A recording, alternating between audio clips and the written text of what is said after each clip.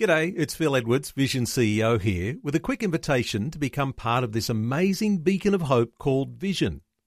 Together we can put our love into action to help people of all kinds build or rebuild their lives on the truth of God. Please consider the part you can play during our upcoming Visionathon appeal, remembering that it's your support that makes Vision possible, including this podcast. Audio on demand from Vision Christian Media. Exploring faith and the future. Neil Johnson and Bible teacher Dr. Camille Majdali. Some more today as we continue our conversation about freedom of speech. We've been talking a lot of aspects, the enemies of free speech, hate speech, and political correctness. Camille, how did we get to a point where political correctness became so important?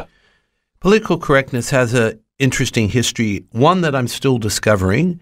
I thought that political correctness came with the advent of postmodernism, in the 70s, 80s, and so on.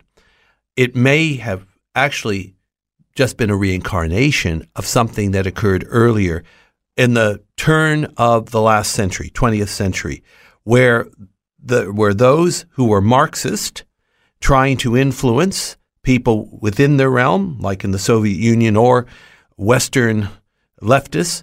So political correctness really came as a form of propaganda or brainwashing. Put these words in people's mouths, make life miserable for them if they say anything contrary to the party line. And when you got everybody saying the same thing, then you will head for your utopia, your socialist utopia. That's, in a nutshell, my understanding early in the last century. Then comes postmodernism, which is very subjective. It's very intuitive, not necessarily rational, and again, wanting to be tolerant and inclusive and all these things. So political correctness comes with the idea of creating a new, better reality by changing the way we speak, because the thesis is we create reality by words rather than discover it through the rest of our senses. And this is my understanding of how it came about. Camille, how do we understand this? Have you got some examples? Oh, Neil, is the sun going to rise from the east tomorrow? Lots of examples. I'll give you a few.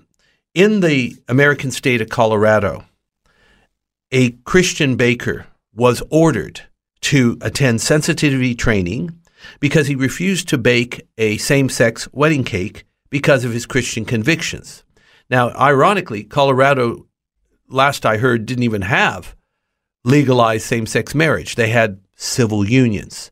But the media in Colorado was overjoyed with this outcome because apparently you can have your Christian convictions, just don't enforce them at the expense of other people. Now, that's a very, very dangerous slope, regardless of what your religion is or ideology. Another example had to do with Atlanta's fire chief, again in the American state of Georgia. His name was Kelvin Cochran, fired as the fire chief of Atlanta because he wrote a piece in his church Bible study where he linked uncleanness with homosexuality. All right? That's an interesting one. He's fired from his job, even though this is in a personal Bible study. Then I was actually in Britain when I heard the next two examples. One was a justice of the peace, a very mature and respectable man. He was disciplined as an experienced justice of the peace for declaring that adopted children needed both a mother and a father, which I guess implied that same-sex people shouldn't be adopting children. He was disciplined. And he was, if you read the words, they didn't seem all that incendiary. And then I guess this really took the cake. A 7-year-old British schoolboy was branded by his teacher as a racist because he went to a dark-skinned student and asked the innocent question, "Oh, do you happen to be from Africa?" Now, when racism is equated with identifying somebody's national origin, I guess we have a whole new definition of racism and of offense, Neil, and this is a brave new world we really need to do our best to get out of. Faith and the Future with Neil Johnson and Dr. Camille Majdali from Teach All Nations. For more from Dr. Majdali, including books and DVDs on prophecy, Bible commentaries, plus today's and other episodes of Faith and the Future, go to vision.org.au. Thanks for taking time to listen to this audio on demand from Vision Christian Media.